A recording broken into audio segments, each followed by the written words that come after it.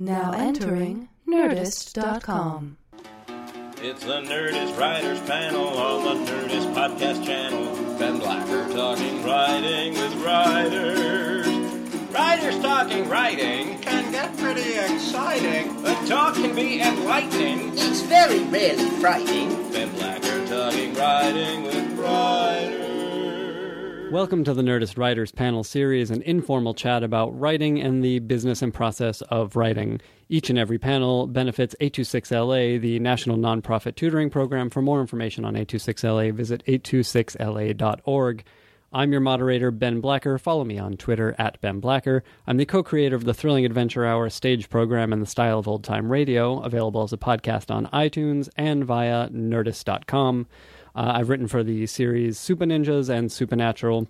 I'm just going to bring all these guys out at once, and then they can introduce themselves to you. So please give a large and extended round of applause for the creators and the writers and some of the stars of Children's Hospital and NTSF.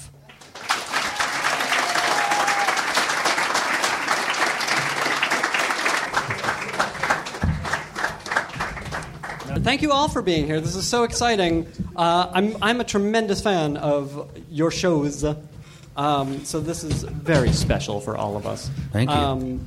Let's just go down the line here. Tell us who you are and how you are involved with one show or the other, or both.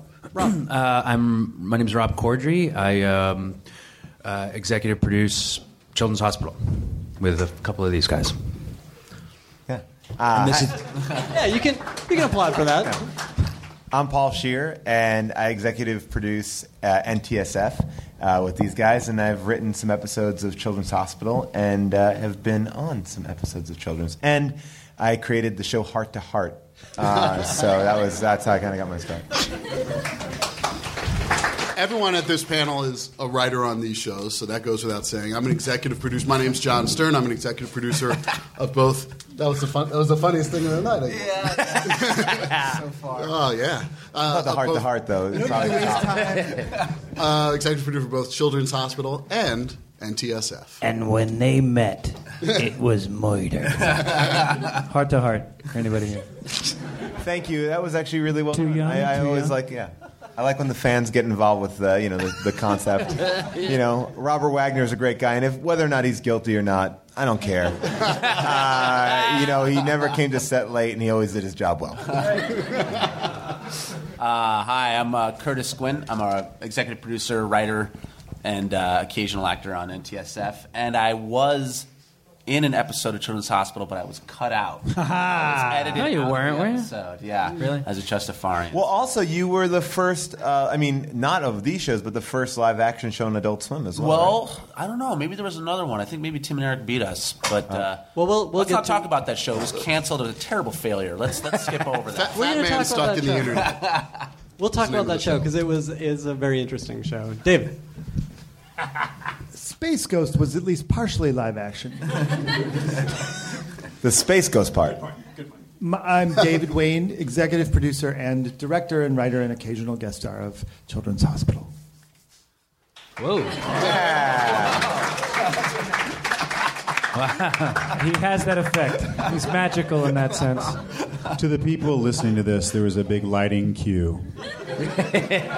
And Also, the people listening to this, stop beating off. And John, and in deference to John Stern, I want to apologize for wasting everyone's time mentioning writer in that list when all of us are writers, as you did mention already. Much more efficient use of your time. Heart to Heart, 7 seasons. Never when we did panels did we have murdered her! H2H was a tough show because the old guy... Yeah. Hey, Paul, was that opening filmed on the Pacific Coast Highway when they're driving? Was that where it was from? It was indeed. Nice. It was indeed. That was going to be my only question, too. Thanks, Curtis. Sorry. Hello, I'm Ken Marino, and I write for Children's Hospital, and I'm on it. And I was never invited to NTSF to do anything. And he's a producer.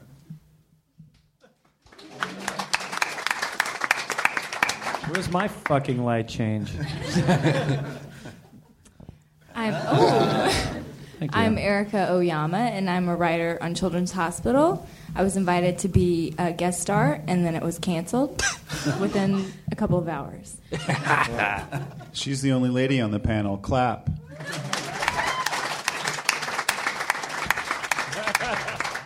I'm Rob Hebel. I'm on Children's Hospital, and I write on that show sometimes, and sometimes I write on NTSF, and it would make me feel good if you would clap the loudest for me. Louder. More. And just for Now the content.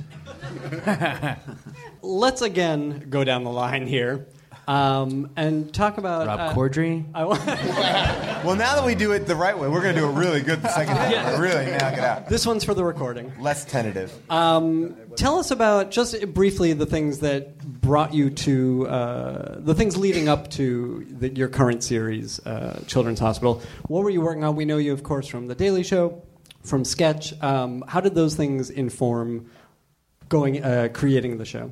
Or did they not at all? Well, no, yeah, they definitely did. I mean, I guess being on The Daily Show, I was always, as a comedic actor, people also expect you to be a comedic writer, especially if you come from improv.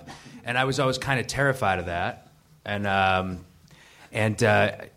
no basis in it whatsoever. And then there was the writer's strike. During the writer's strike, that I had the idea and had the time to sort of write it, rather than walk on those picket lines. And know your audience. And then go ahead. You were going to save me? Oh, yeah, I'll come in. And this is a question I actually have for all of you guys who are writer-performers. I think as far as the audience knows you, we knew you as performers first.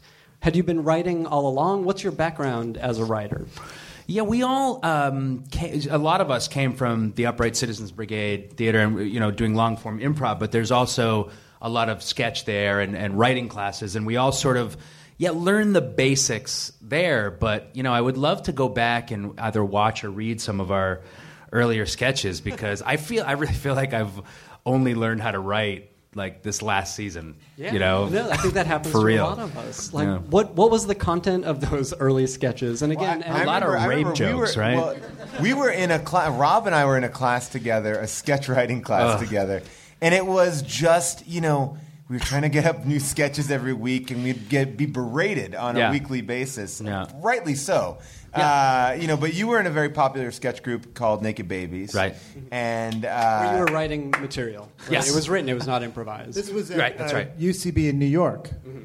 Yeah. Light change. Why does he always get a light change? And like Hubel and I we were in a sketch group there as well, and we would just Matt Besser ran the only writing class at UCB. And it was very much influenced by the style of improv that they teach, which is find a game, heighten, and get out. And so I think in the beginning that was my introduction into how to write, through improv. That was a good improvised scene, let's write it. And I think since then I've learned that there are many ways to kind of go off and do something else. I mean, in Human Giant, I think that really changed when we worked on that show. Yeah, that was going to be my question. Did you guys come into, and Rob, I asked this of you also, did you guys come into Human Giant with, that's the way to write these sketches, and then what did you learn in that process? I mean, I think we started writing them just as these little shorts, and I don't think we were thinking of them as sketches. I mean, did you think of Shutterbugs and Illusionaires as sketches? Yeah, I don't know. Yeah, I think we at the beginning we were more interested, I think, in just making funny videos and that is writing sketches really. And I think you quickly figure out, as I'm sure a lot of you guys do also, that I feel like writing sketch is the hardest thing there is. I like writing movies and stuff, or on our show, because it's I got pages to go before I have to wrap this up. Yeah. On a sketch, it's fuck, I'm on page 2. I got to end this. It's really hard. But I think what we tried to do, at least I hope, on Human Giant was we really kind of veered away from that kind of stage version of sketch, which I think is very different than filmed sketch. We would kind of make these pieces that had beginning, middle, and end. So at least you felt like there was some completion to them, rather than just like joke, like just a game that you're just kind of beating. Yeah, and I'm just going to go ahead and address the elephant in the room. I mean, there are a lot of fans of Human Giant here, but there's another sketch group on MTV called The State, and what happened to those guys? Yeah, I'll say, hey, everybody, Curtis Quinn here. How's it going? Hey, how's it going? I'll say, that The State actually was my favorite. When I was in college when The State was on. Don't say MTV. this. Don't. And you don't want to do this. Don't do it. They were really important to me. No. I really loved The State. Absolutely. Not go there. Yeah, lighting change. I do want to, for people who are listening, I do want to plug one thing. It's an important thing. MTV just released a video game called You Star, where you can now star in Human Giant and State sketches. This is totally real. You green screen yourself into sketches. It's the worst State thing and Human ever. Giant. It's the craziest thing because the video game is like 16 and Pregnant, Jersey Shore, Rob and Big, and then Human Giant and The State are also on this DVD. So so look, you can get a taste of what it was like to be in these seminal MTV sketch shows. It's like karaoke, right? Yeah, it's like video karaoke. But to Curtis's point, I wish they had it when we were doing this show. I would have known my lines better. But to Curtis's Thanks, point, Regis. I would have known my lines better. I also wrote for Human Giant. Yeah, Curtis wrote on our show. In the room, used to have this poster of The State and it said "fuck these guys" and don't write like these guys. Yeah. But I insisted on writing like those guys, and none of those sketches made the show. Well, I tried. My question is, where is that typewriter that you used to spell out the state? Because you guys used to make all your state sketches with the little typefaces, right? We have it in the. Man, we are zinging those guys. Yeah, fuck those guys. Well, it's probably Joke about how old we are. We did it before there was computers. Because we still have the projector that Rob Aziz and I ran around with to show our sketches on the side of buildings. No one even knows what that means. Oh wow. No, we were huge fans of The State. Obviously, I wouldn't even be here if it wasn't for these guys. Yeah, no, they were amazing. but no, we were huge fans of theirs, and we joke about our rivalry. I want to follow up though on what Curtis was saying, because Curtis, for you as a writer on Human Giant, what was the difference between the sketches that you guys were doing and what The State? And I'm sorry if sketch is derogatory. I think you talk about what Paul was saying, and this is going to sound really pretentious. I'm really going to hate having been recorded saying this, but I think it's the same difference as sort of single camera sitcom to three camera sitcom. There's that style of sketch and Mr. Show and The State and things where they kind of doing that where it was on sets and filmed in sort of that way. And the Human Giant stuff, along with television at the same time, switched over to feeling a little bit more, having that distance, having a little bit more that it's a little reality, a single camera feel to it. And I think that otherwise the comedy is really, the math of the comedy is the same. I'll just say for the record, The State was 2/3 single camera on location and 1/3 in front of an audience. So The State was like the State. I only remember the According to Jim style episodes. You know what I got to do? I got to watch some. You got to dip your balls in it. ATJ was the top. Hey, light change. And now you can dip your balls in it on U-Star. Go out and get the video game. Put ATJ. I have to say, ATJ is an underrated show, and a lot of us worked hard on that one. According to Jim. ATJ. According to Jim. John Stern, before we move along, tell us about your background as a writer and as a producer, because you've been involved with, at least with, I saw credits on Rainy Days, which was David's web series. And right, these people were doing improv, and during that same period of my life, I was working and actually making a living as an indie film producer in New York. And that, making a living in quotes. Yes. And it became very clear that I could make more money producing web shows than producing indie films. And how that led to Children's Hospital is David and I started doing a web series called Rainy Days. There's a new batch of episodes up on mydamnchannel.com. And that was so much fun. I did some stuff with A.D. Miles and Joe Latruglio. And Rob came around with this thing for Children's Hospital. For those of you who don't know, Children's Hospital started as a web series and then completely without any effort on our part got bumped up to a TV series. Even for those of you who do know, it still started as a web series. And yes, John was sort of at the time like the go-to, the guy for web. He was like the web comedy producing luminary. So had you developed the web series on your own before coming to John? And then tell me when you got on board. Was it from the beginning? It was of the very web much. series? I just told my manager that I had this idea, and then he said, "Well, you should talk to John Stern about it." And John and I had known each other from the 10 movie that John and David and Ken. That's right. did. That was the last indie film I produced. A movie that I realized that the business was going downhill fast. And then we immediately said that David would be a good partner in it as well. So no, we hadn't really gotten that far with the idea. Just knew that it was not a TV idea. That's the only thing I was sure of. I literally signed up. The pitch that I remember you telling me when we first talked about it was it's in a children's hospital and stupid and funny. That was literally the extent of it. I signed on right away. Sure, Sure. Could be good, I guess. Yeah. I was like, is there more to it? And it's like, well, it was something like so it's like in a children's hospital, but doctors fucking stuff. But the 10 actually is a good precursor to all of that. We all worked on the 10 together, which is as close to short form sketch as you can hope for in a movie. Mm-hmm. And it was so gratifying that we decided to stay in that format. Yeah, and I was going to move down to David to talk about that a little bit. Hello. You guys had written with a few of these guys, or was it just with Ken on the 10? Up until the children's era, I'm just scanning down. I feel like I've done little bits and pieces with Paul in New York, but mostly Ken and the other guys from the state. We had all worked on our various projects in different configurations. I think he was asking if you wrote the 10 with anybody other than... Oh. Well, no, I was curious about that as well. I was going to go back. Oops. Oh, God. I'm horribly embarrassed now.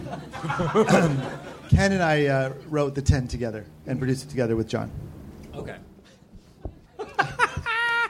I liked your story. We also did a very good film called Diggers together that Ken wrote and starred in. That's right. That is so racist. No, Diggers. Oh, I'm so sorry. With a D. It's racist against diggers. Mole men. Ken. You're my digger. Yeah. Ken, also, we know you as a performer, I think before as a writer. How long have you been writing? I wrote on the State back in the 60s, and then... What was Milton Berle like? He was great. Big dick. Huge penis. That rumor is true. Was Milty. writing something that came naturally to you when it was time to put the State up? You guys had been doing the sketches before, obviously, but we were a sketch comedy group in college, and we all had to. I mean, the reality was, if you wanted to be in something, you had to write. If you didn't want to, if you wanted to just kind of be a peripheral player, usually you would not write as much. And this is the politics that were heavy and insane when we were 18 years old when we started the group. Sure. And so that's how we were kind of forced to write. But there was a competition, but it was a friendly competition, and we all respected and loved each other and had so much fun with each other. But clearly there was a reason that we were all motivated to write, and so. The same thing happened after the State ended. I came out to L.A. to act, and then Tom and Ben started writing, and David and Showalter wrote Wet Hot, and Michael Black was writing some stuff. And so then I felt that competition kind of thing come back in. I was like, I can write something. I'm going to write a screenplay. And so then I set out to write like a comedy. And then it wound up being this movie Diggers that I wrote, which is comedic elements to it, but it's more of a kind of slice of life. Urban comedy, urban sort of drama. It's kind of like a precursor to Soul Plane, but it's it's about people who dig stuff. Ken, were you in an episode of Buffy the Vampire Slayer? No, I was in not Buffy, Angel. Okay. Yeah. What? I love that show. When did I miss that episode? I impregnated Charisma Carpenter with my demon seed, and she had a baby the next day. Ken has played a small guest role on every television program in the last 10 years. Thank you so much. IMDb it. That's all I got. That's all you got for that? Yeah, for now. But you said something that made me think of something like, I think that's still true. I feel like if you if you want to be in something, if you want to do something, like you pretty much have to write it yourself. Yes. I still feel like that like all the time. Like you wrote The Descendants, right? I wrote The Descendants, but no. But I mean, wrote a nice part for Clooney, though. He's really. I wrote the good part for him. But I think in general, like that's still true. I feel like because there's not very much good stuff, and like people say shit on the internet, what the fuck, man, this movie sucks, why are you in this? I'm always like, I didn't fucking write that movie, like, I'm trying to pay my rent like you are, it's like, but I just feel like that's true, just that, like, if you want to do something, you have to go and write it. Like, if you want to be on a TV show, go and write a TV show that's good. But the benefit has been, too, like, we've been very lucky in the sense that, like, a place like Adult Swim, FX, and MTV are willing to take chances. And I think the way that they do that is by not giving any money to make these shows. It's by taking no chances at all is how they do it. Well, that is always the trade-off. The trade-off is if you want something kind of watered down where a lot of people are giving notes and things like that, and that might appeal to a larger audience, where you're going to be making more money than what's that? ATJ. Someone give her a microphone. Please give her. Or you do something where you don't make a lot, but you can have more creative freedom and not a lot. There aren't a lot of people just kind of throwing in notes. You have one literally more of a singular voice. If your name happens to be Jerry Seinfeld, you get to do both. Yes, Jerry Seinfeld. But I know specifically at FX and at Adult Swim, and even our experience at MTV, there's only two people to answer to at any given point. It was like your main executive that kind of oversaw your show, and then the head of the network, and that's such a crazy great thing because. We did have one season of Human Giant, our first season, where we had a table of people around giving us notes, and it was like, and it was, like, well, we had a sketch called like Hot Air Balloon Cops, and and we would solve like police chases, but we were in a hot air balloon, and obviously we'd never catch up with the cars, and like they would give us a note like, I don't know if that makes sense. Like, why would they be in a hot air balloon? And like we couldn't air that in our first season because they didn't think it was realistic enough. So you get notes like that coming down from a giant table of people, whereas we could have a one-on-one relationship with people. And I think that the situation that we have is unusual, very unusual. I think that like Adult Swim, maybe because we were a web series first, they were like, oh, you know what? This is already established. They already have a little world. Like, let's just not fuck with it. And it's not I don't know what the show costs. I don't think it's very expensive to them. So it's just like, fuck it. Let them do whatever they want. And like, I assume Sheer, like FX is sort of the same way, where it's like, all right, let's like. There are literally two people there. They read the scripts and then they get like, that's it. So you have a very unfiltered note process. But that's really unusual. I mean, I'm sure you guys know. It's like, normally there's a bunch of assholes and wearing ties. Yeah, how do you feel, Rob Corddry and Stern and Dave, like, how do you feel like that has changed since the first season to the second season? No, not at all. We get even less notes. Yeah, we get fewer notes. And our exec, Nick Weidenfeld, is also a writer, so his notes are really good. And he... they're really just suggestions rather than notes. That's what's amazing. He'll give like 2 or 3 notes per episode, and then we're like, nah, and he's like, yeah, okay, whatever. It was just a suggestion. Whereas like on any TV show or movie or anything normally that I've certainly been involved in, whether it's small or big, you get tons and tons of mindless notes that you have to then go through the process of either trying to fight for or give up on or try to service and prove that they don't work. Well, to me, I think like when you have a lot of people giving notes, you're diluting that whole note process because it's like 8 different people's perspectives. So you're just watering down the thing. Whereas if you have a dialogue with one person and they have a vision for the show and you have a vision for the show, how did it work on Heart to Heart? Well, that was the thing. Robert Wagner was untouchable. He murdered her. But Sheer, do you remember? If he murdered her, he had a good reason, and I will go to the grave saying that. We would get Robbie on the phone with the head of the network. He would just call and say, "Hey, look, you don't want me to do Carson, then I won't take that note." That was the thing. Always bartering because it was like because we all knew that if he was on Carson that night, the ratings would go through the roof. But Sheer, do you remember for real the first season we did Human Giant?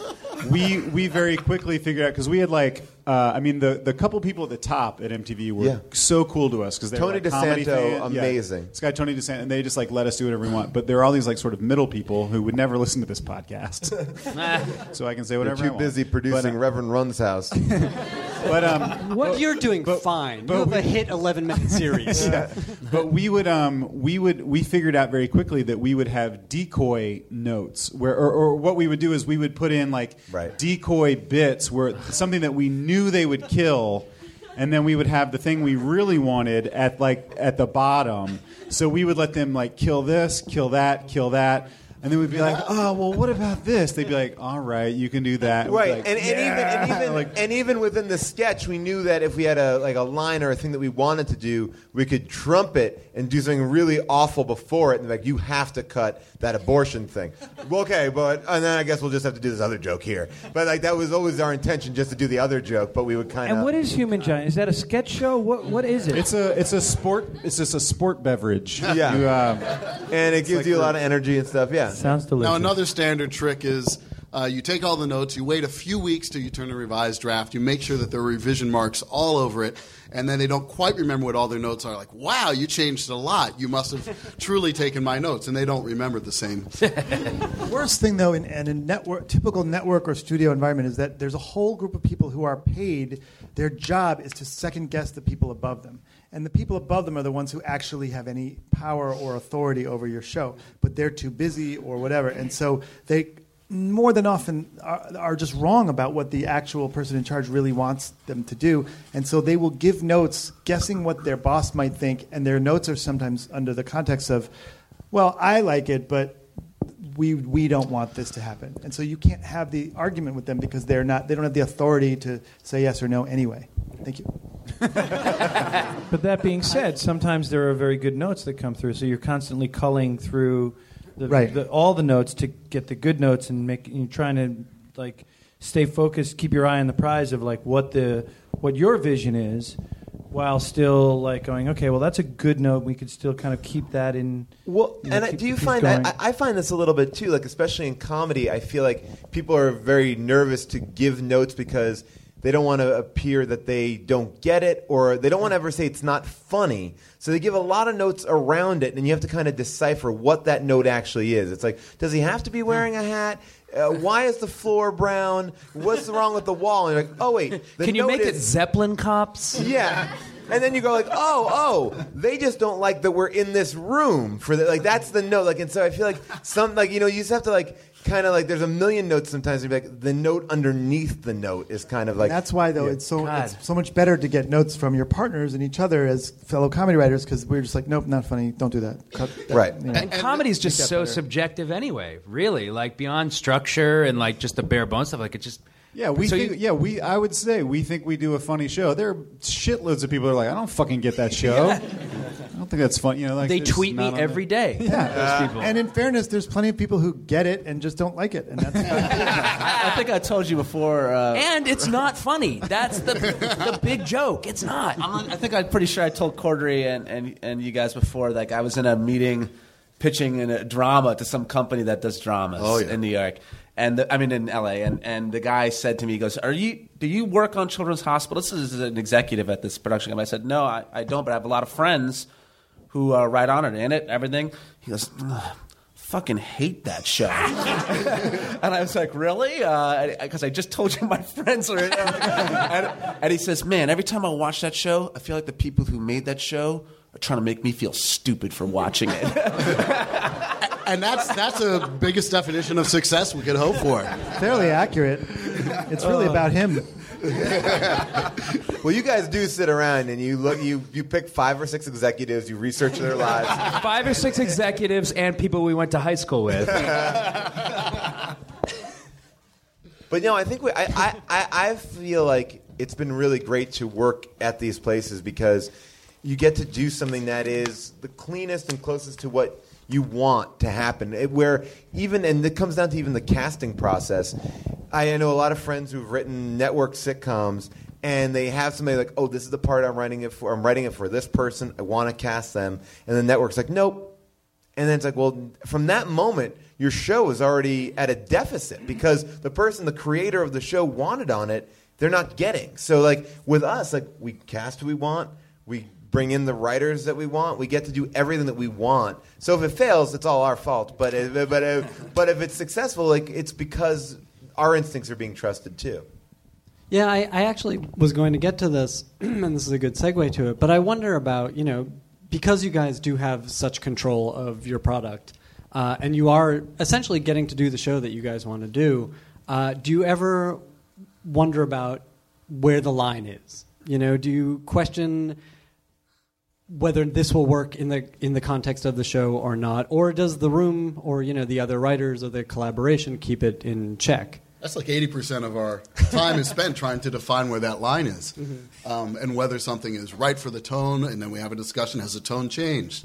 First season is harder to find that tone and find that line than it is in successive seasons. NTSF, the first season, there was a lot of that, and I regret some of the story ideas that I kind of shot down saying, oh, that's too broad, and now we brought them back up again for the second season. I was going to ask about that because NTSF didn't have that training ground on the internet first. Yeah, I had just pitched Nick Weidenfeld an idea for a show, and he was like, I don't know, live action's weird right now. And then about a year later, he was like, what about that idea you pitched? Pitch it again. And we pitched it again, and he was like, yeah, why don't you just go shoot a trailer? And then we wrote a trailer and shot it all in one day, and they aired it on the network. And then they're like, yeah, you should do a series. And John was actually very instrumental in convincing them to let us just use that 1 minute and 30-second trailer as a pilot, which really for an 11-minute and 20-second show, it's not that bad. Yeah, it's long, and it's 1/10 of a show, and then they gave us a whole series, which was kind of great because it allowed us to write 12 episodes and then go back through. And I think Curtis, John, and we spent a lot of time, I think even in editing too, just kind of going, what is the show? What is the show? And I think if we only had one episode to do that, it would be harder to... The pilot process, which is what most networks do, is it's hugely imperfect and horrible way to do it sometimes because you can't encapsulate an entire series that's supposed to go for many seasons in 1/2 hour, 22-minute or 11-minute burst. But I think that you're supposed to say thank you. Thank you very much. And that, by the way, was for those of you who didn't know. I think with pilots too, one of the big problems is these premise pilots where they really they feel the need to lay out the backstory in that pilot episode, and it's unlike any other episode for the rest of the entire run of the series. When an audience, I don't think they truly care about getting that first origin story people episode. Don't tune into Mike and Molly and go, wow, why are they fat? Yeah. I don't get it. Yeah, it's really, I feel like if you could just start 3 episodes in already, I think an audience is well wise enough and to then be able to it's catch fun to learn the backstory over time. You know? Yeah. I mean, you need look no further than The West Wing. Well, I have to say, especially with a network like Adult Swim and FX, with their... I do get it. But with a network with like Adult Swim or FX, in their comedies at least, they're going to let you run that full first season, which is such a relief, too, because you have friends that are on network shows, and they can't, they get like 2 or 3 episodes in, and they get cut. It's done, It's like... So there's a relief knowing, well... You'll see these 12, and you'll at least be able to catch on to it or not. Actually, a huge asset, maybe the biggest, is that we shoot, edit, deliver the entire season before they start airing. So we're not chasing ratings numbers and second-guessing those. Oh, the ratings were low last week. I guess they don't like Ken Marino's character. And hey. They like you fine. Oh. Yeah. But the tone police thing doesn't stop at the writing. We're always there on set. Is that performance right? And is that director treating it right? Another big issue that we keep talking about is this too over the top with children? Is something too upsetting about children? But all 4 of us are technically fathers, and so we do have a sensitivity. I do think, though, We're all fathers. I mean, Ken, being a father is not just showing up at conception. I guess you're it's right. It's a lifelong commitment. You're right. I do feel like that's. I think that's Rob and my Achilles heel, our Achilles heel, because we write things for children that I think have irked you guys. I think we've pushed you. Didn't we have the thing with the giraffe? Like, we did some crazy shit to kids in that episode. You're like, that's never like Ken is our barometer for that kind of shit. Like, he'll give us notes like, guys, can we not have 4 kids die in this episode? And I'm always like, oh, is that a bad thing for people? Like, I think maybe I'm a fucking sociopath. I don't know. I think anybody would be that barometer. But it's always good for every group to have. Not me. I think I have no carrying in empathy. dead kid corpses back and forth. And I was like, that was me. Yeah, that was me. That was me. Yeah. I was like, no. Our big compromise. Well, we can't see their Wait, faces. John, Erica said something. Erica said something. Yeah. This past year, I wrote the pilot episode of this MTV series. The show went to series. I was not kept on as the writer for it, but in it, I wrote a scene where a kid gets killed, and I kept. Yeah, very funny. But it was in genre. It made sense to me. But the woman who was there, she was giving me notes like, take that out. I kept fighting the note, and then finally she sent me an email like, what the fuck is the matter with you? You want to kill a child so badly, you can't just take this note and remove the death. I mean, although Ken Marino and I wrote a movie where the punchline of one of the parts was that 75 kids die outside somebody's house of nuclear radiation. Yeah. Well, we had Bobby J. Thompson in Human Giant, who was this little kid. He created he created a reality show about where you take little kids and you put them in prison, and they would be prison guards, and there was like a big misstep on the show, and all these kids got killed, and he went around with a gun killing off any of the kids that were still alive. But oh my God! You had a little kid with a gun shooting little kids. Terrible. Hey, bam, bam, bam. That's our old buddy Bobby J. BGT. I would even say that our show now, Children's Hospital, it's barely even about kids. Yeah, there's so few kids. Kids are so in the background, and when kids are on set, we're generally very careful to never say stuff in front of them. Part of me truly doesn't give a shit. I mean, they have the parents that would let them do that. They're already doomed. Well, that's the larger issue is that, like, if you're a child actor, you're just fucked anyway. Fucked. It's like. Wait, now we're not going to get any kids to do our show anymore. I watched a school teacher on set teaching kids. Like, they have to have a school teacher there. And I walked by and he was like, "This is how you make guacamole." And I was like, what? This is not an education. Where are the times tables or alphabet? We had great guacamole. Those kids are really making great guacamole. Fred Savage does make a great guacamole. Erica. Yes. Tell us how Children's Hospital works. How is it?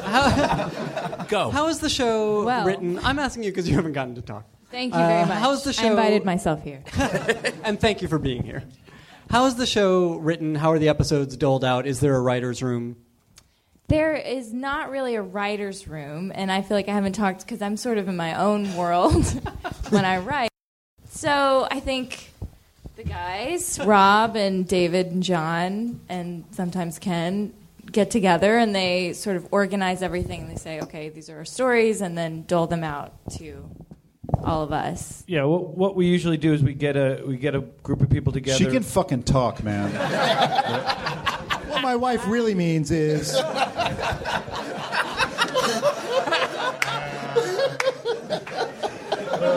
It was out of An love. ATJ episode ready to happen. Ken. I do think that you guys have figured, like, the way that these shows have kind of come about. It's a pretty good system. I mean, I would love to hear about it. We'll tell you about it after this podcast. My wife's not here, so I'll tell you about it. Every season of Children's Hospital, we hold a brainstorming session with our larger community of people that we like everyone at this table and others that we trust and care about. And we just throw out random brainstormed ideas, and also with the cast. And then John and Rob and I, and Ken is part of the foursome this season, coalesce them and shape them into ideas and then into outlines. And then some of those outlines go to outside writers like Rob and Paul and all these others, and then others, and Erica and others we write ourselves. And then we bring them back into our room, so to speak, to rewrite and hone all the way through production and shooting, which is where we are doing right now.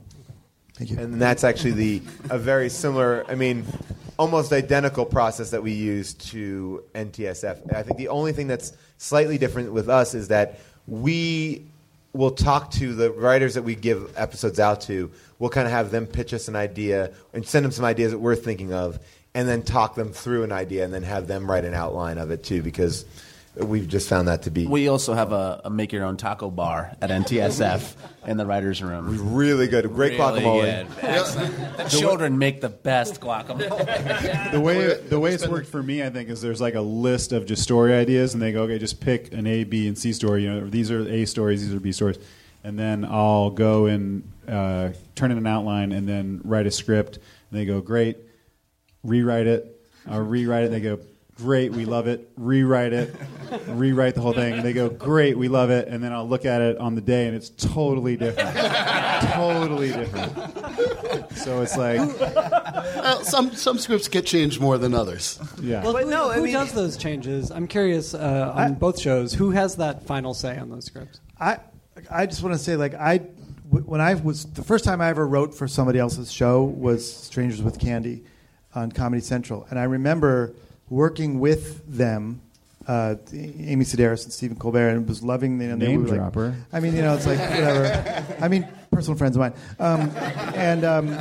How come you didn't name the other people on the show? Because I can't remember their names. A lot they haven't accrued many credits since then. But I wrote this script sort of with getting their notes and feeling like in collaboration with them, and I loved the script that I wrote. And then when I saw the episode they shot, I couldn't even recognize it. I don't think I felt like I wrote one line in it, and I was really taken aback until I realized just how that normally does work, because it's the people who are sort of on the front lines every single day, making the show from top to bottom, that have to filter it through their own process and voice, and that's how a show has a cohesive voice. Ben, to answer your question, basically, we the three of these guys do a pass of it. I'm involved in that this year, and then if there's any doubt, Cordier makes the call. And Paul on NTSF. And I feel like, I'm exaggerating that you guys you don't change everything, but I feel like a lot of what gets changed, and even sure when I wrote a script on your show, what gets changed is stuff. Because John Stern always says, just write the funniest thing possible. So you don't even think about budget, stunts, explosions, car chase. You don't even fucking think about any of that. You just write it, and it's like, oh, this is great. And then you turn it in, and they're like, we don't have that kind of money. So then it just becomes, by the end of the day, it's like, okay, well, ours will be someone in a wheelchair going down the hall, or whatever. I wrote an episode of this year that involved a whale. Yeah. Oh my god! And like a killer whale, because it's Shamu in San Diego. I thought that was really funny. And 2 days before we shot it, he didn't even tell me. John didn't even tell me. I heard him walking down the hall 2 days before we were going to shoot, going, "Hey, we're losing that whale." And I said, "Wait a minute, whale? What?" I said, "We're not going to have that whale in there." And then he's like, "Oh no, I'm telling the."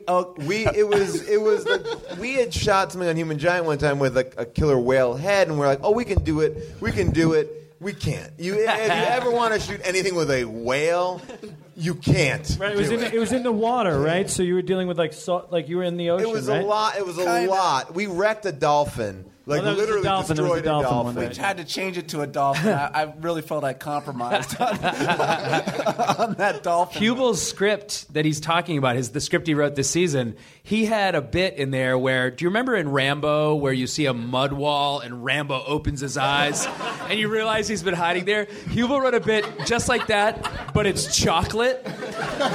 and we were like, oh my God, that's awesome. And it existed all the way up until the last minute where we were like, what fuck, we can't fucking, do you know the resources that goes into making a chocolate wall? Just covering a dude in chocolate is like $3,000 in 4 hours. But that was an issue a lot with NTSF because we wanted to do as many stunts as we could. And it was a constant battle of what can we get away with, what can we shoot. But it's good to write with the idea that you don't have a budget. And the only time it really bit us in the ass was the dolphin, the dolphin versus whale. Yeah, because then you look for, all right, if we can't do that, what's truly at the heart of that joke or the heart of that scene? Oh, wait a minute, hold on. Now, also, they changed it out to a dolphin, and then the day of the shoot, when the dolphin's there, I videotaped him reaming me out about the cost of the dolphin. So they changed it to a dachshund. I will say, and I learned this through John Stern, which is something I didn't know. We learned back on Human Giant that if you needed to get things, you could lie and send in dummy scripts. Like I was like, oh, we could go to SeaWorld and shoot with the dolphin, and we get because the whole idea was that the Shamu was going to be like this like serial killer, and we were like, oh, we could do that. We'll just send a letter to SeaWorld and say we're going to shoot this thing and make it really like Disney Channel, like, hey, it's us in the park. We're having a good time. And then, like, secretly shoot that. And then, like, when we're on set, like, add in all these crazy lines. And then, and then we found out very quickly that we could get sued for that. But we had done that on Human Giant numerous times, like, send these dummy scripts to people to be like, they would get it and be like, oh, this is not funny, but it's cute. Yeah, you could definitely come to SeaWorld and shoot. Well, that's how we shot at a summer camp for Wet Hot American Summer. We completely rewrote the script to get the place to agree to do it. So they didn't know about the two guys' lovemaking scene? That's right. Well, the biggest example of what they didn't know about. The biggest script blunder we must have had was Rob and John and Ken and I went to Brazil last spring to shoot a 15-second scene. 15. I mean, it's 15. It takes 24 hours to fly to Brazil. It takes a long time. A lot of smelling Ken's farts. With a layover in Panama. Yeah. But so we flew all the way down there really to shoot like 20 seconds of footage. And then we took our executive from Adult Swim, this guy Nick Weidenfeld, and we had this one bit where he was in the background as a doctor. He's just dressed as an extra. And we're shooting in a really poor village in like a favela down there. It's where they shot City of God, right?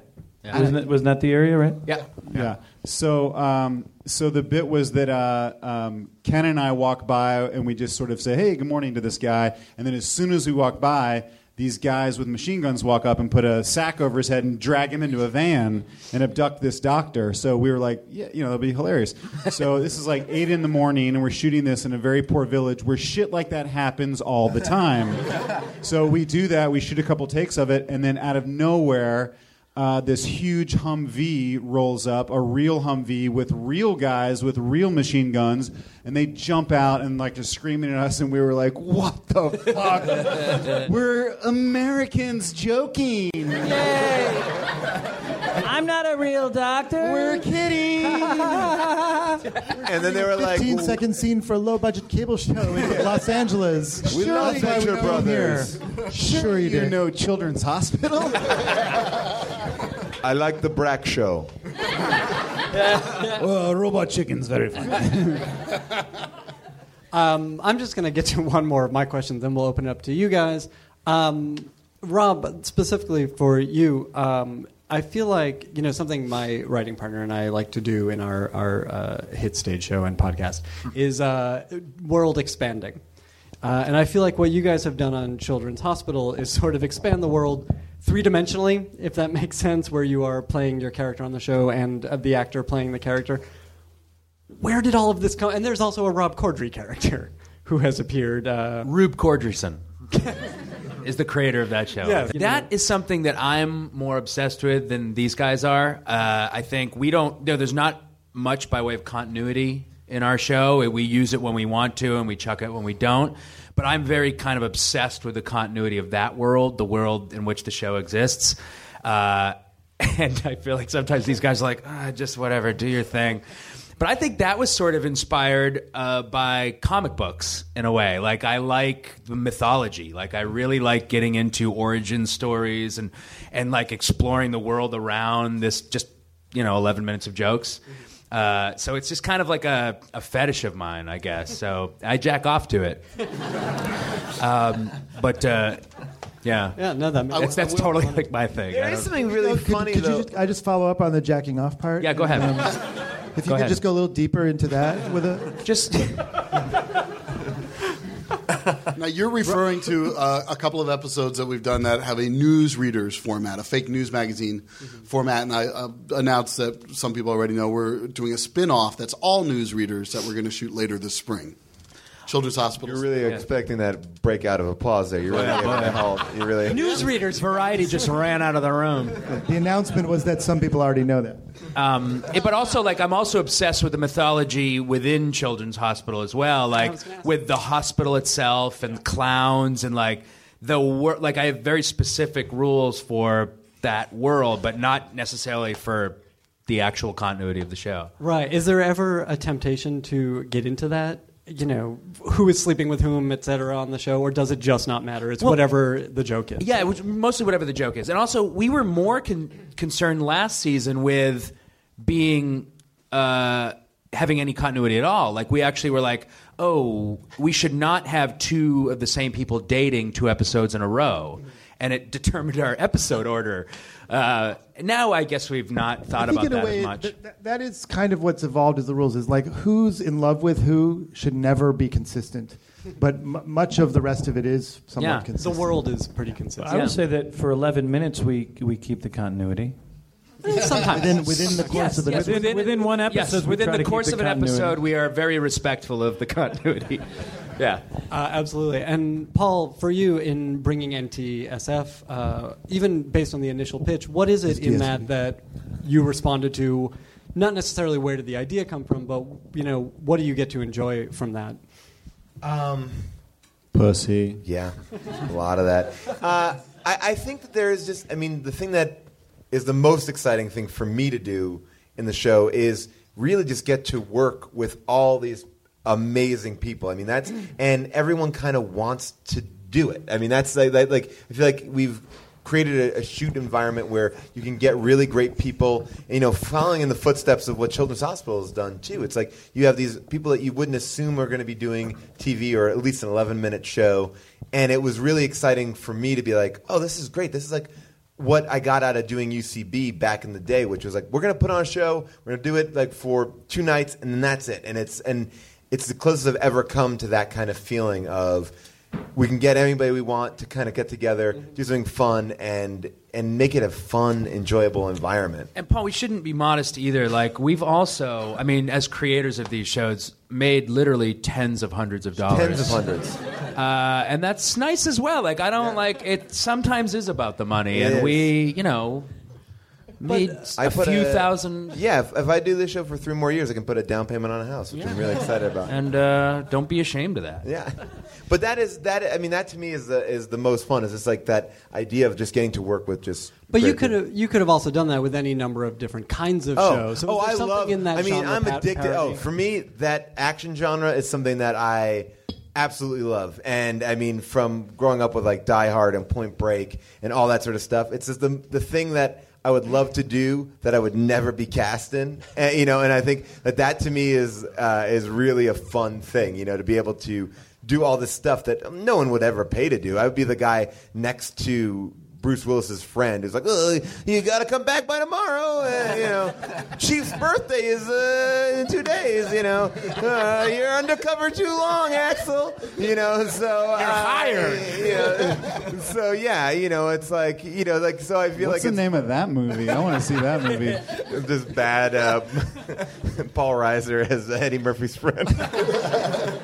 But yeah, I think to me that's been really fun to at least flip, again, not to sound too whatever, but to flip stereotypes and have people come in and do things that you wouldn't normally expect them to do, myself included, but then everybody else. We try to do that with people too. Yeah, like let Jeff me ask Goldblum you guys was really great. just briefly about casting these shows, because most of you are with them, I guess all of you are with them from the beginning, but tell us a little bit about how you cast the shows, because both ensembles are fantastic.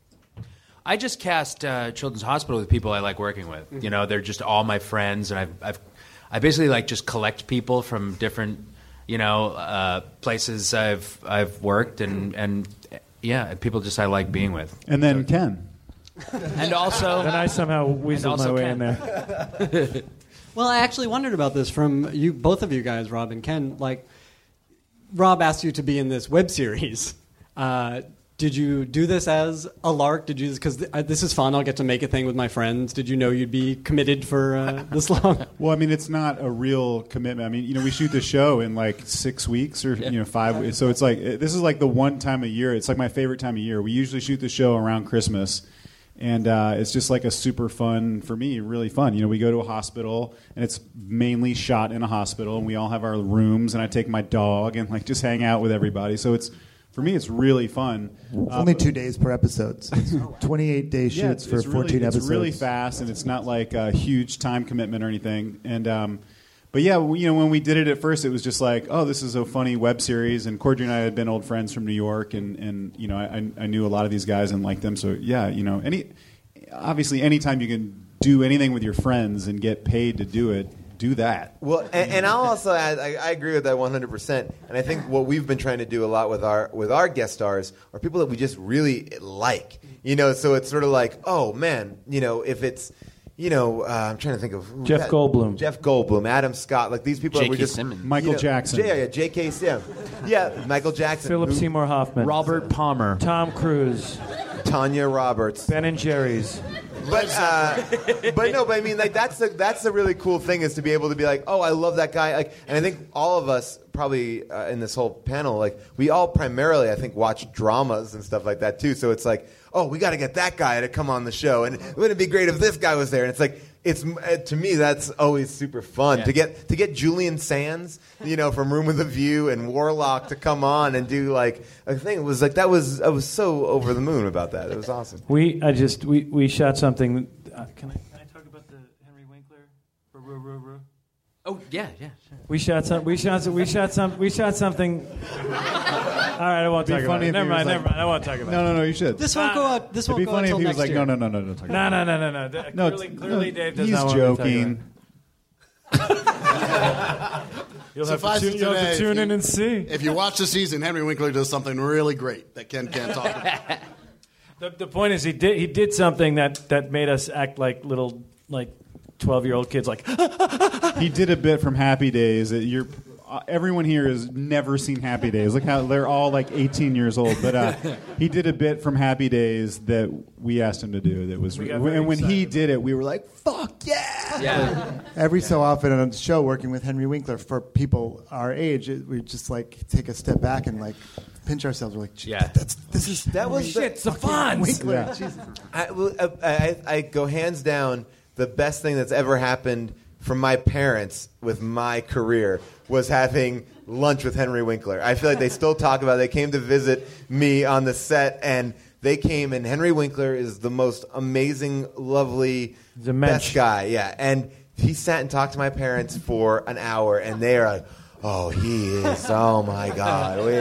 When you worked with Henry Winkler, what was it? Like, that is that, and no matter what other things have happened, that Henry Winkler, he's crossed generations. I mean, like, I feel that way too, just talking to him. Like, was that the lead story in your family's Christmas letter? It's a 7-page long Christmas letter. One is about just getting the DVD for Heart to Heart, get that, and then it does end with 2 paragraphs on Henry Winkler. Way to bring it full circle. All right, you guys have questions? If you do, please remember that questions begin with a W or an H and not with an I. And if you do have a question, come up to the sides here so I can hand you the microphone. I feel like you could say, I was wondering. Nope. Just cut right to it. I would like to know what... Eyes, do you prefer them more than noses? Something like that. That would be fine. Hi. Could you expand on what you were saying about premise pilots? Like, do you think they're passé, or could they work in some cases? I don't think that they're passé, and of course they can work. Anything can work. Hi, it's Curtis Gwynn, everybody. How are you? I think, of course, it can work. I mean, great people who write great things. It's going to be good. But I think the tendency is to be forced to do that. Maybe not at the stuff that we do, but I think at networks a lot. The first thing that people say to you is, we're not going to do a premise pilot. Don't do a premise pilot. And then you get forced to do it, and it always feels like this Frankenstein together bullshit thing. It doesn't feel like these people have known each other. It feels really weird, and it's not indicative of what the series is going to be. Because the majority of people who tune into a sitcom aren't watching. You don't watch episode 1 to episode 100 of Friends. It's not like Breaking Bad. It's not serialized, but yet they kind of want you to give a serialized pilot. Also, I think it's unfair to the creators and the people doing it because they're going to get judged on this pilot. Maybe the network already knows if they want to pick up the show or not or whatever, but they're going to get judged on this pilot that is not the series. It's not what the series is going to be like. It's all story heavy, and the jokes aren't there. It's just I still think I did a lot of. I wrote a network pilot a while ago, and I did a bunch of research. And I think the only pilots. Wow, I'm impressed. A lot of research, but I watched all these pilots, and the only ones that I thought were actually good. Arrested Development was an amazing pilot that set up everything in the world. And then Cheers and Taxi. Those are the only ones that were oh, it's funny, it's good, but everything else is it's just not as good as episode 2, 3, or whatever. It's because then they have a writing staff, and then they have you're forced to do more. After the pilot's done, you have this long period of time after it's been picked up to figure out what the show is, and that's when you do it. I have a question though. I don't really know much about all that. Did you read the pilot for Community? Oh yeah, is that considered a premise pilot? Yeah, because that though, I thought that was one of the best pilots I've ever read, and it's one of those pilots where you get the premise, and then you're oh, now I can see it just being right in that world. Yeah, and there's nothing there's no serialization. It's just jokes, right? And I think that's tricky. The goal, right, is to do something like that. It's just the lowest common denominator is always a new person. Our protagonist shows up at environment X for the first time and meets everyone, and everything has to be spelled out one by one, and that kind of bogs up. There can be no room for any other plot or character development if that's what your pilot is. But I think very few people can tell you how Friends... You guys are really upset about this, guys. Fucking furious. Real but I wonder about this as you guys were approaching your pilots. Did you wonder about what is the best story to tell in my first episode of this show? The pilot that we actually wrote as our pilot was not actually the first episode that aired. Although I think, in retrospect, I would have liked it to be that one, but we were told not to by the network. But I mean, it also, I feel like we were able to put in any order it was, because you got for my show, it's also it's a police procedural, so everyone has that baseline underneath it. It would be good to set up it's nice to set up the characters, but we felt like people got it. We have a shorthand because our pilot was really, for both of these shows, were the hundreds of shows that came before that set up what that premise was. We could just step right in. Yeah. Or in our case, the 10 episodes we did on the web. Very Next true. question. But we haven't started writing stories yet. Really. Just jokes. But isn't life itself its own story? Go ahead. Yeah. Go ahead. True that. Oh, boy. Go ahead. It's got its first act, it's got its second act, and of course, sadly, it's got its third act. Well, we nailed that guy's question. Other questions from you guys? Really? Should we turn on the lights You gotta do it in the back. so we That can would see help. people? You guys raising know their hands? everything you ever wanted to know about television This is your writing, chance. huh? They're Oh, never no, gonna people talk come about up. the I shows see. again. That's We're what good with happens. personal questions. No hard questions. Gentleman in the hat and the white jacket. Don't touch my microphone. Okay. Don't touch my microphone. Ooh, colorful balls.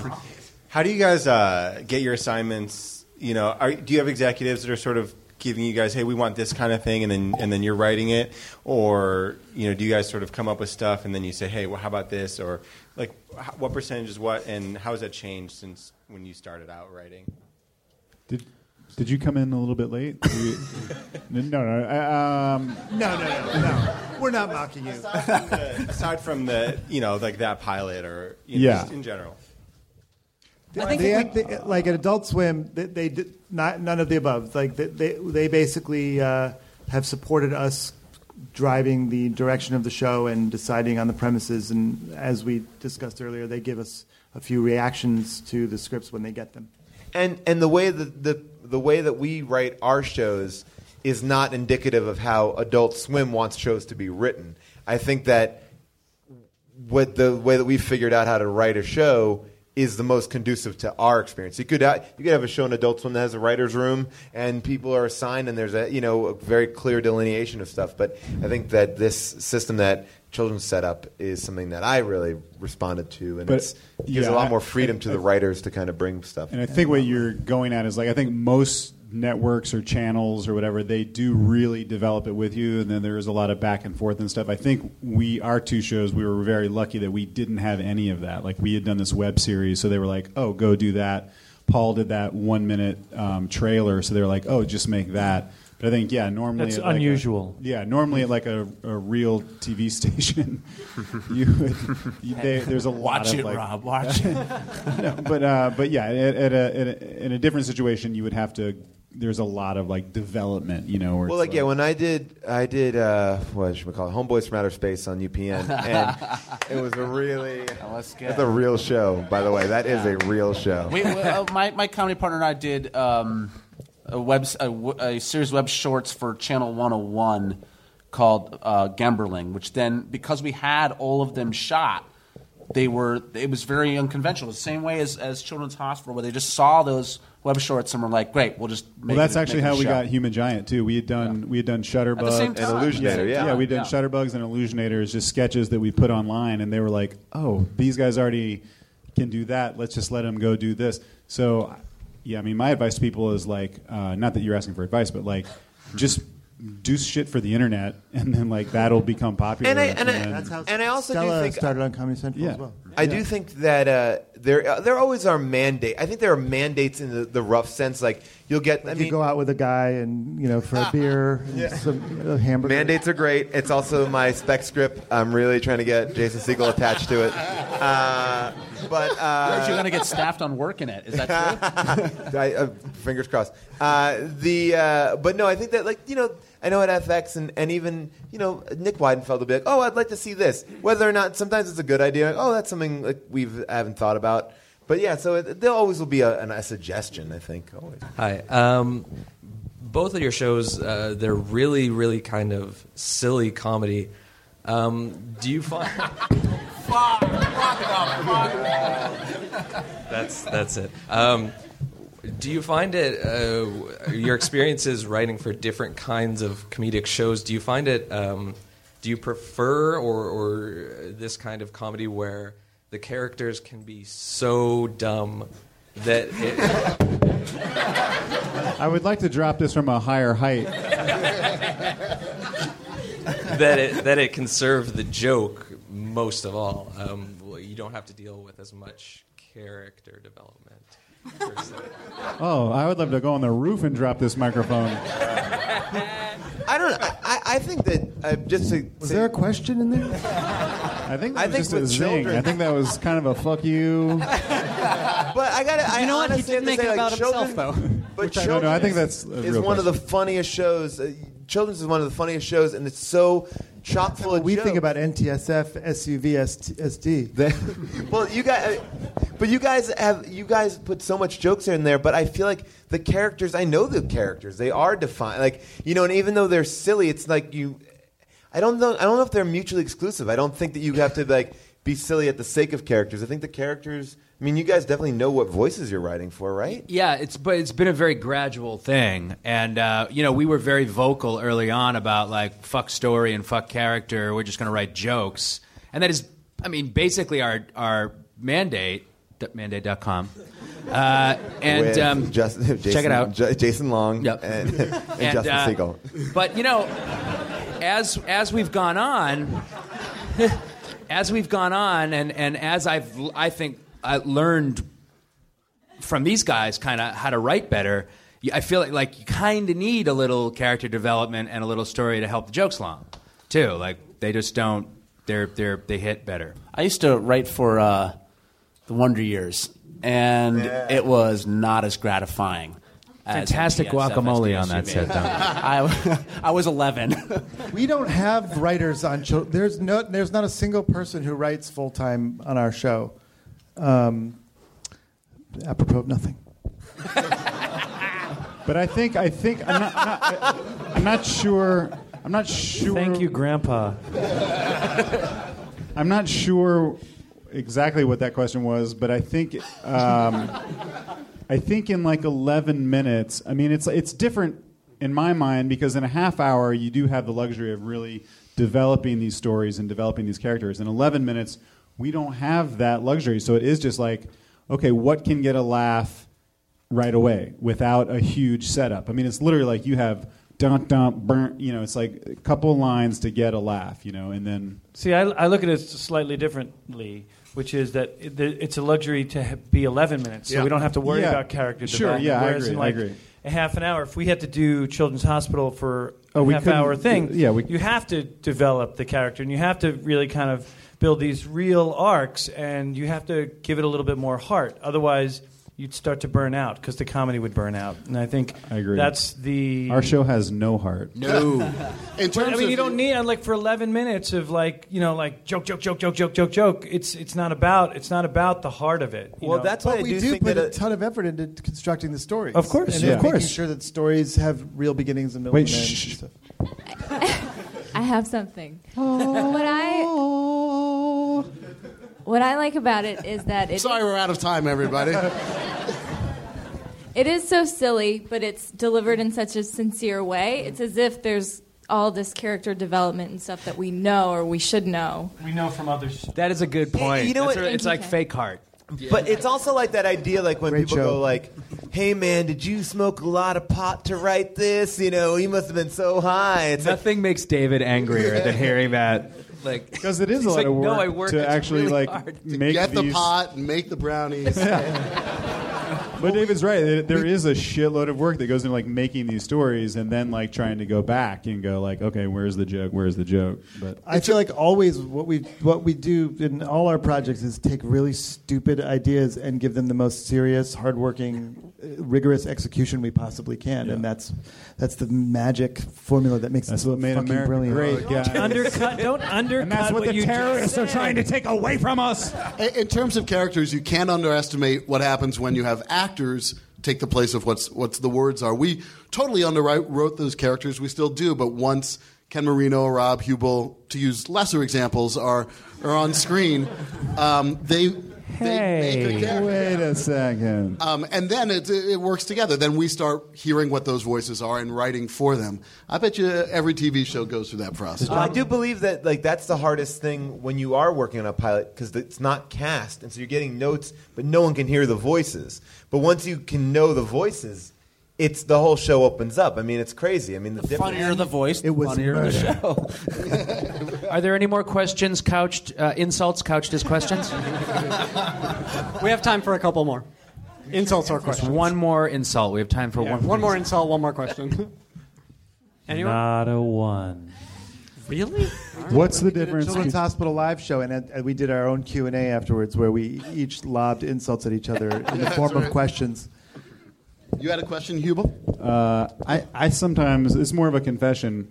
When I look at Rob Corddry and Paul Scheer, I get them confused physically.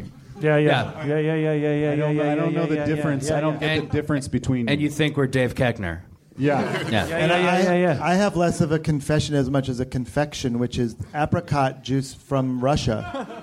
Authentic and genuine. That's a gigantic bottle. How many apricots are in that bottle there? It takes 7 apricots to make 1 bottle of juice. Wow. I have less of a confection and more of a collection that my parents just sent to me. I collected TV guides, and they just sent them from Long Island to my house. So I have big boxes of I have less of old a collection. TV guides. If anybody wants any, I have less of a collection, more of an erection. Nailed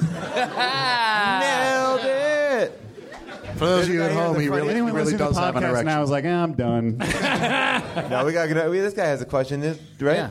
Yeah. All right. Come on. 2 for 2. How did you come up with the idea of Children's Hospital being a show within a show? Was that something you had from the beginning? No. That's a good. That was no. It's actually a great question. Honestly, I can't remember. Do you remember when that came out? I don't yes. know.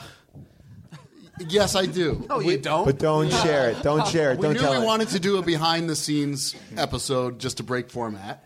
And once that did, it took on a life of its own with, all right, well, who are these fictional characters that No, are but everyone it else? first And we started ran with Cutter Spindell in the web series. That's true. That's right. That's In right. the web series, I played the producer of the show. Was he producer then? You were the actor, Cutter Spindell, who had directed an episode. That's right, and so that was why it was the most self-masturbatory episode of the season. Exactly. Because I liked the name Cutter Spindell. I knew a guy named Cutter, and my dentist was Dr. Spindell, and I liked the way it sounded. So he wrote an episode. But that actually kind of is what started. That was an episode told from the point of view of a fictional character that we then identified on screen, and we did more with that as time went on. Any other questions? Yeah. You stand up. You've talked about influences a little bit, like the state, but I mean, I see it as something that's like the Marx Brothers. Could you go into maybe more about influences? Well, the state was influenced by the Marx Brothers, and we were influenced by the state, I guess. What, even early on for you guys as performers and as writers, what were your influences, either in comedy or outside of comedy? I was thinking about this the other day. Like, I feel like, I mean, there's always, you can say, like, there's a million comedy things that influence you. But for me, also things like Pulp Fiction and, like, you know, movies like Die Hard, like those things that, like, these, like, big movies that, like, when I was a kid or fucking TV. loves Die Hard, right? Loves Die Hard. Die Hard, so good. But I mean, those, like, there's a lot of comedy things, like, you know, from the Ben Stiller Show and SNL. I think everyone kind of says roughly the same things, but I feel like Pulp Fiction was like a big movie. I remember seeing that and like, whoa, this is crazy. And I like all those big, like, Robert Rodriguez movies and stuff like that, like just things that were very different, I feel like. For me, it was British stuff was my main. My dad was a huge Anglophile, and so we were just raised on old British stuff, and it was anything John Cleese, like Fawlty Towers, and I really loved the Young Ones. I was obsessed with the Young Ones, and anything British I thought was good. I was a typical young comedy nerd. Benny Hill. My dad did watch a lot of Benny. Did watch a lot of Benny Hill. Fab. I didn't have any influences in comedy or TV or movies. For me, it was Jean Sebastian Bach, the paintings of Monet, Ansel Adams. The world around us is always giving you inspiration. You just have to find it.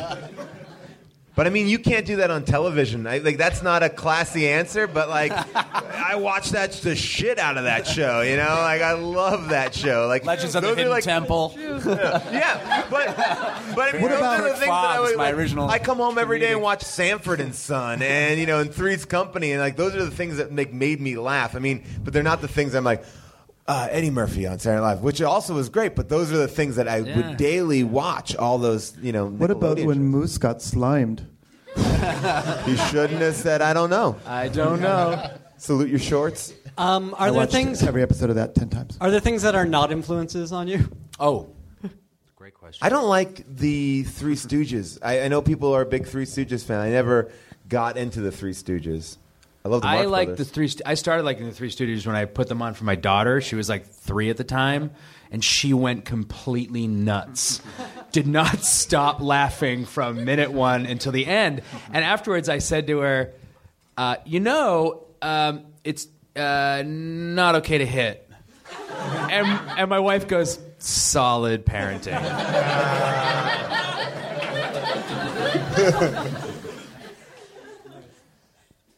I don't like Indian food.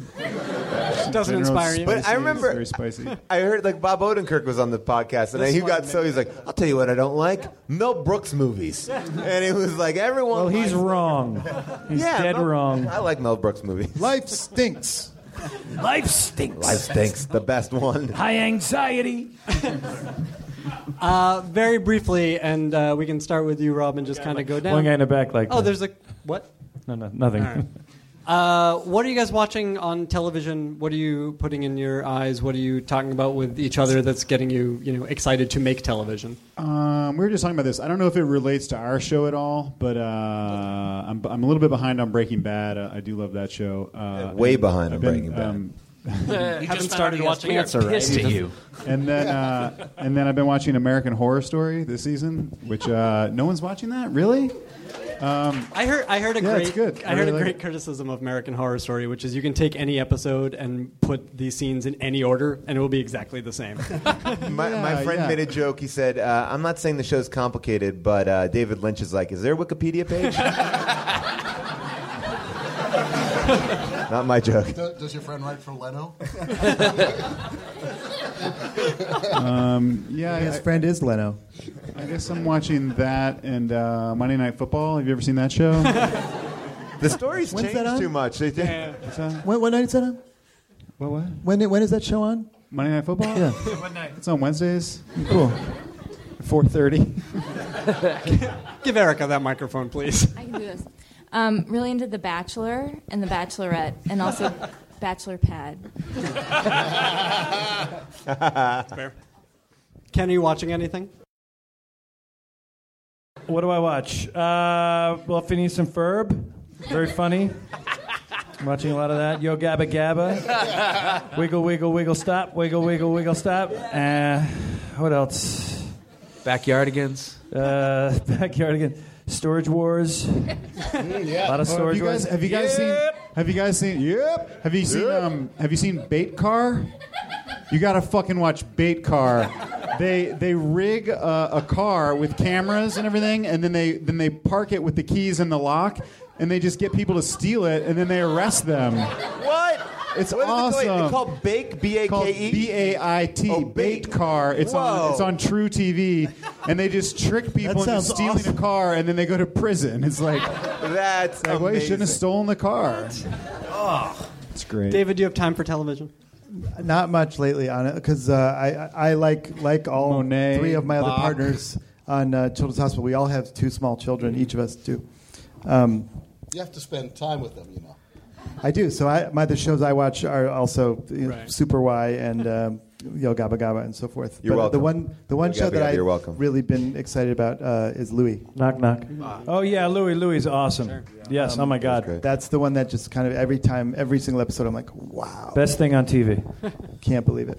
Yeah. Curtis? Yeah, I think comedy's Louis, and then I'm mostly a drama. I don't know. I write so much comedy. It sound like an asshole, but I do watch. I inhale dramas, 1-hour dramas. I love them. I love Breaking Bad and Mad Men and the Boardwalk Empire and The Wire and everything. I mean, I just am. That's the thing that I'm most into watching, and because I think at the end of the day, I just want that's. I'm like the guy who asked the question earlier. I just want to watch real characters. I don't want to watch this bullshit this pablum that I make for the masses. I want to watch something genuine when I get home. For NTSF, it's truly mediocre television gives me so much inspiration. And we're always trading the bad episode of Charlie's Angels this season. Charlie's Angels, guys, get on Charlie's Angels. It's only 3 episodes. That's all. It's worth the $6. Get them on iTunes. It's so good. Can I say something, though, about Charlie's Angels? I haven't gotten through the 3rd season yet, so don't give it away. Well, My wife and I are watching the whole thing. You're going to flip when you find out who Charlie is. He's hot. Bill Murray, right? In a comedy sense, Louis, but it's self-serving because I produced the pilot of Louis, but I haven't been involved Hold on, since the pilot, John. and Hold I on a second. love You it. dropped something. Oh, boy. There's no smooth way to bring that up, but I had. Yeah, just don't. Yeah, no, the smooth way would be one of us would bring it up. Why didn't they bring it back Why to didn't do no the one rest of the else bring it up? series? Yeah, why didn't you do the series? Yeah, only the pilot, huh? Children's They Hospital. Oh, Children's Hospital. But Sherlock, there's this new British miniseries Sherlock, which I love. And I'm still catching up on Mad Men, and I'm just now starting on Downton Abbey. That's mine, yeah. It's not Downtown Abbey. I think Cheryl named the steal. I'm going to steal it, but Luther, too. The first season of Luther. These are the shows that I've been bringing up to them nonstop in the writers' room. Yeah. Luther, Downton Abbey, and Sherlock are great. They're awesome. They're really good shows. I like New Girl a lot. I think that's a really funny show. Parks and Rec is always really funny and solid. And I just started watching Homeland, which is really, really good. Wow. Yeah. Claire Danes in the audience. And based on listening to this podcast, I just watched the first 3 episodes of Game of Thrones today. How'd you feel about it? Watching 3 in a row, it felt like The Wire. I was like, okay, I think if I watch them all together like this, I'm more into it. Because I watched the first episode and I was like, eh. And then watching like 3 hours of it, I got more. I'm like, all right, yeah, now I get it. Did R.L. Stein ever make a TV show? Did they ever make a TV show, Goosebumps? Yeah, that happened. Goosebumps, yeah. I like that too. Rob.